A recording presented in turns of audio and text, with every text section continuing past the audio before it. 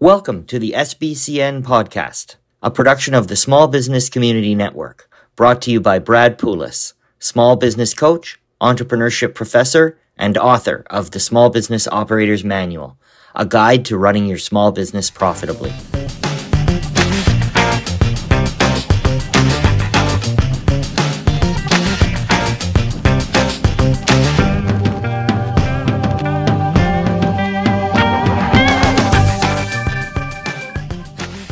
Welcome to the SBCN Small Biz Podcast. I'm Linda Ockwell-Jenner, your host and one of the co-founders of the Small Business Community Network.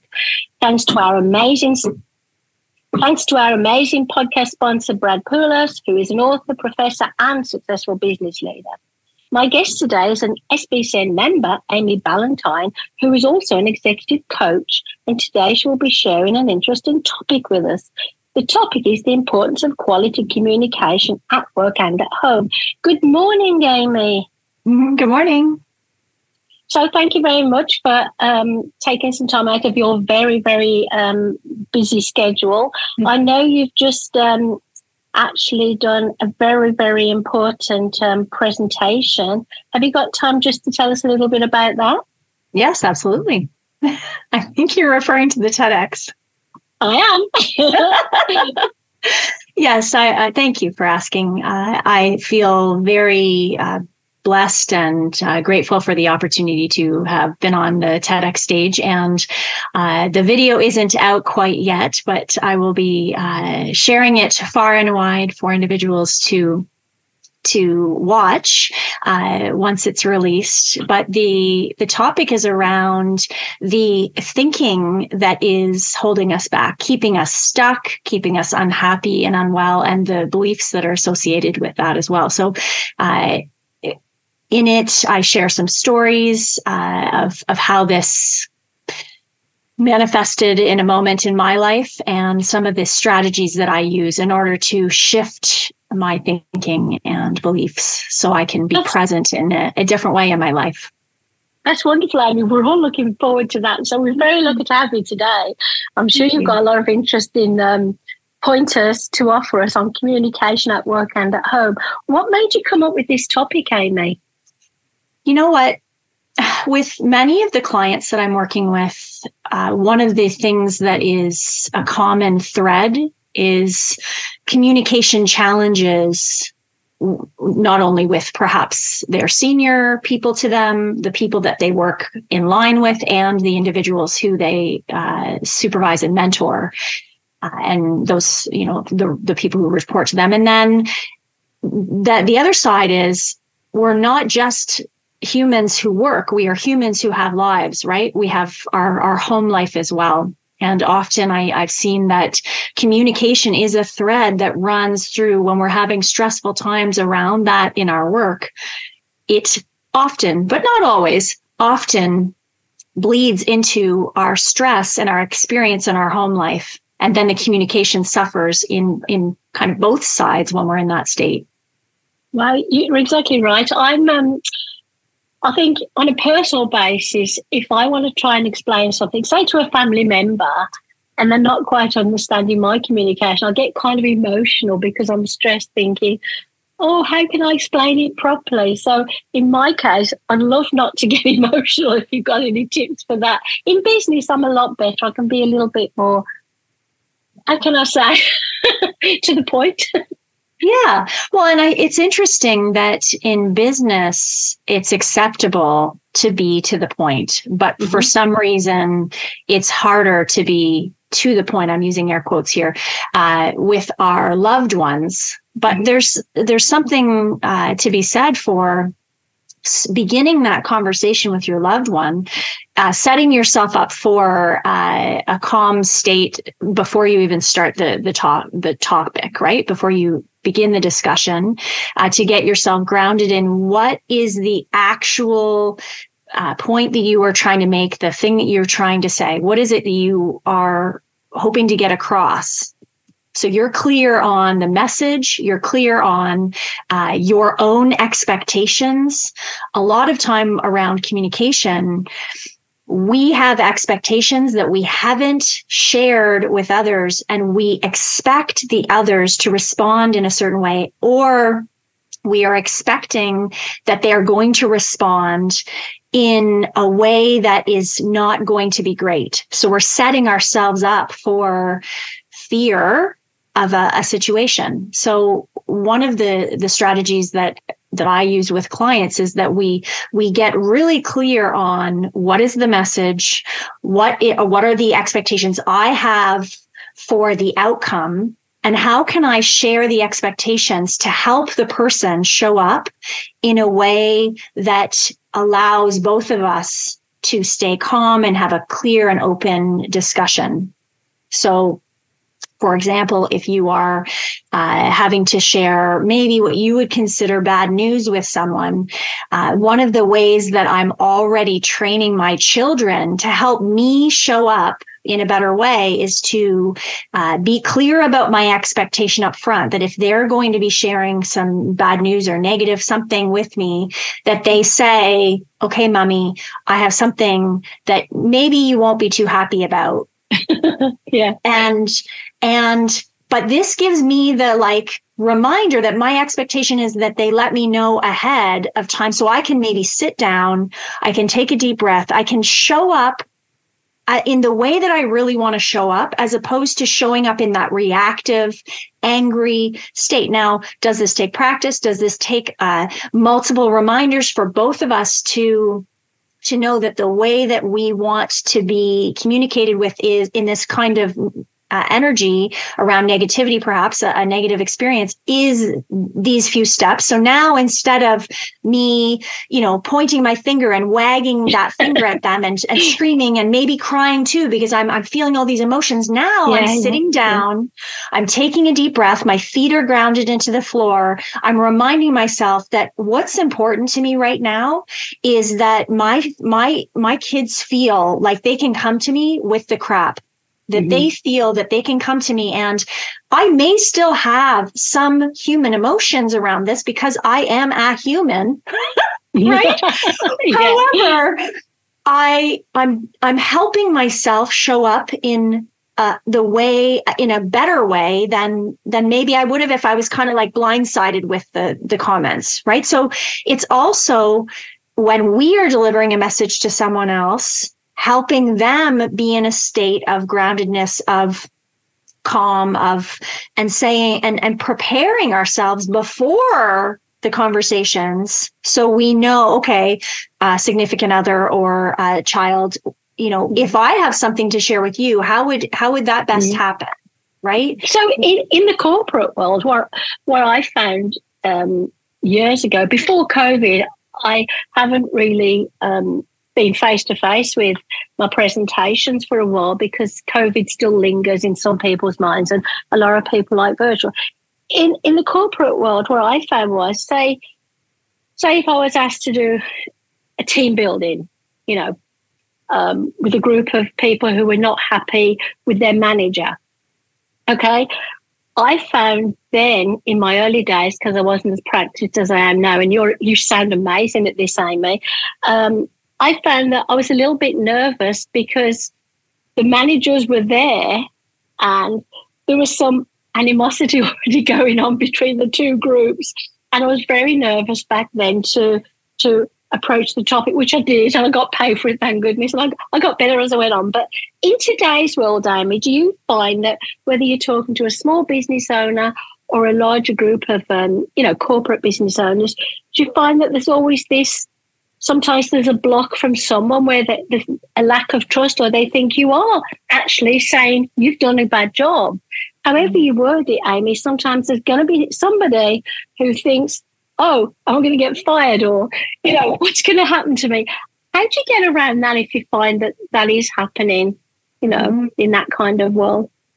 Yeah, so in the corporate setting, I'm going to repeat back what I think you just said so I answer it correctly. So what I'm hearing you say is, in that corporate environment, there's someone nervous, worried, concerned that they might get fired when there's that discussion about maybe their performance. Is that what you're?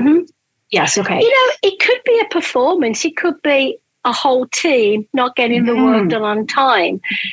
And you kind of notice, I think, that one person seems very, it's all about me, like a guilt feeling, as if they were a child.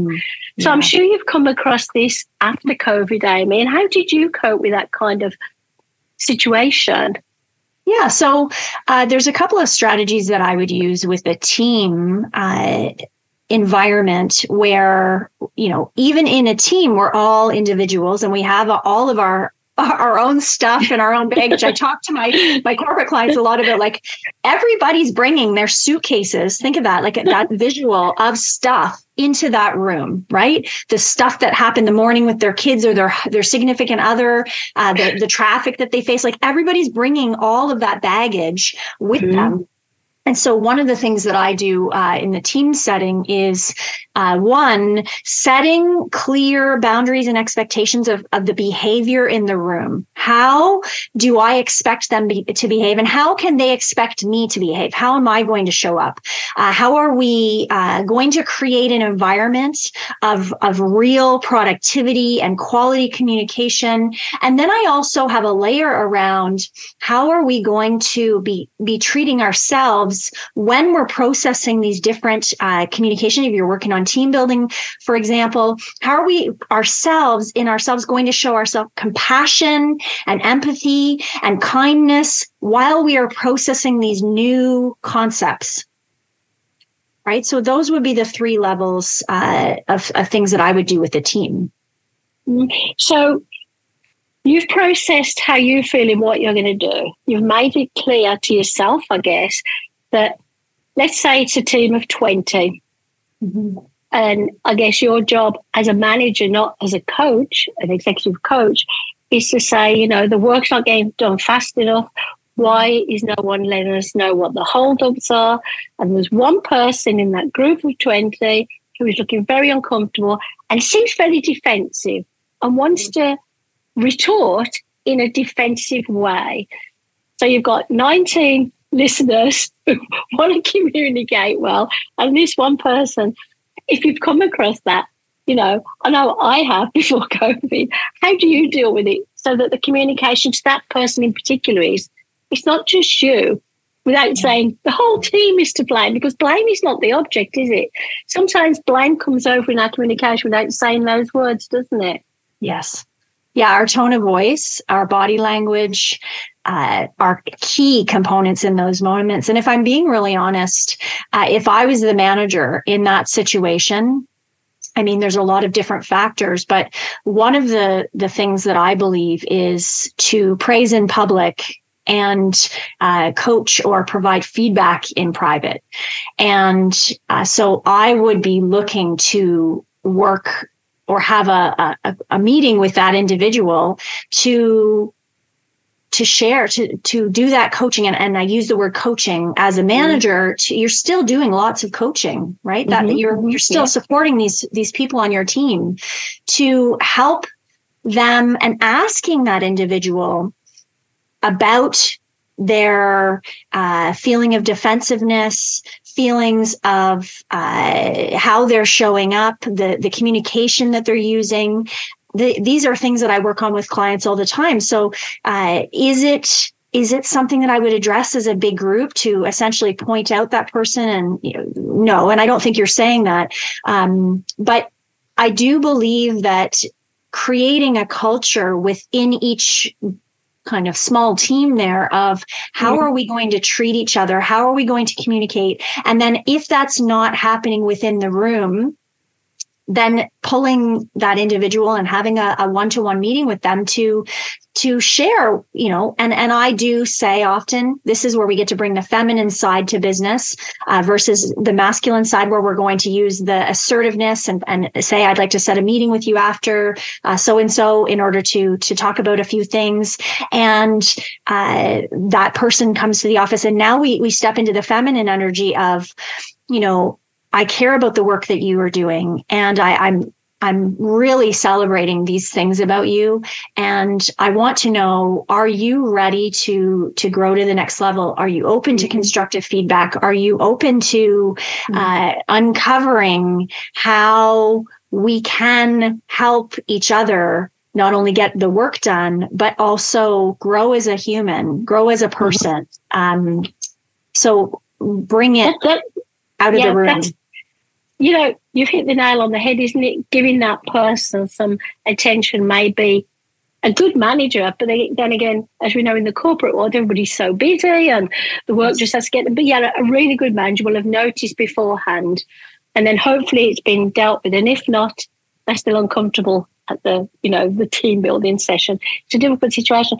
So we've got a couple of minutes left, Amy. For the smaller businesses, whether they are sole proprietors or whether they're a partner of two, or maybe they've grown to say 5 or 10, can you give us maybe 2 or 3 tips how to deal with communication, not so much with each other, but with maybe a client who's not happy?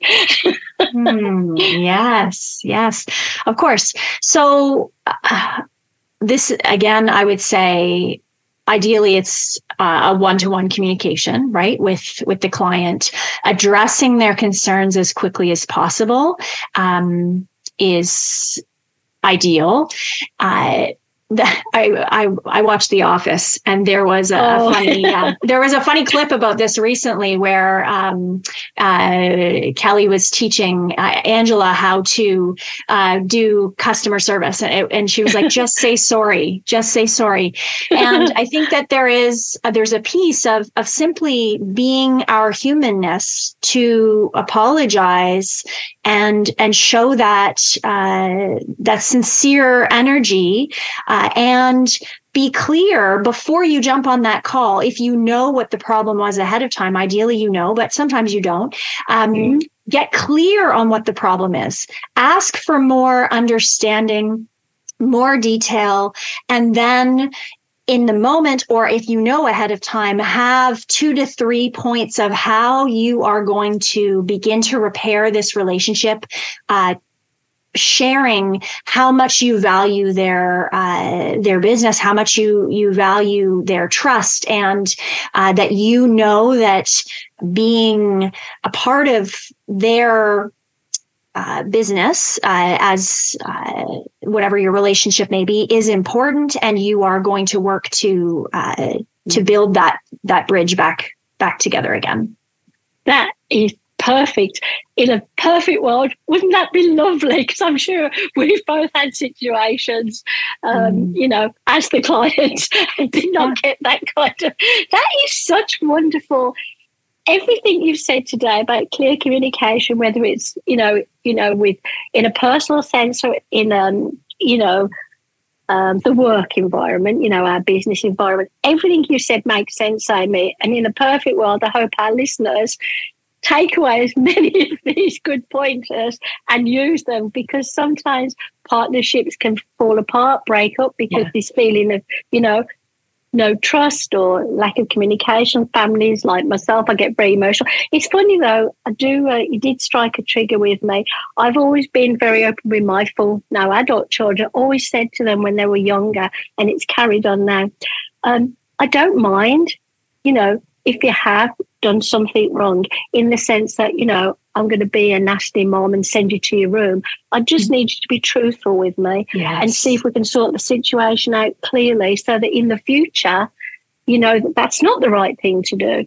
And I've always made it clear that if you come home and say your teacher has punished you in some way and you're not in the wrong, I will look at the two situations, and you will get an apology off the teacher.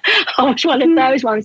I just wanted to give them the knowledge that, face up if you've done something wrong, and we will support you, obviously. And you can. It's difficult, isn't it? But you've given us some really good points, Sam. I can see why you're such a successful executive coach and why you are so busy. We are all looking forward to your TEDx presentation keynote. How can people find you, Amy? Because people are going to go, how can I find Amy? Who is she? Where is she? Yes, thank you so much. So for all of my friends on LinkedIn, I would love if you would connect with me on LinkedIn. It's just Amy Ballantyne there. I also have a website, amy-ballantyne.jpg. I offer free 30-minute consultations for individuals who have resonated with anything that I've said here, and Instagram as well for a little bit more fun and flair there. Thank you so much, Amy. Your brand stands out to me as very honest, authentic, and people want to, talk to you because you have really a lovely manner. We'll have to do this again in the future. Have a lovely day and take care. Thank you.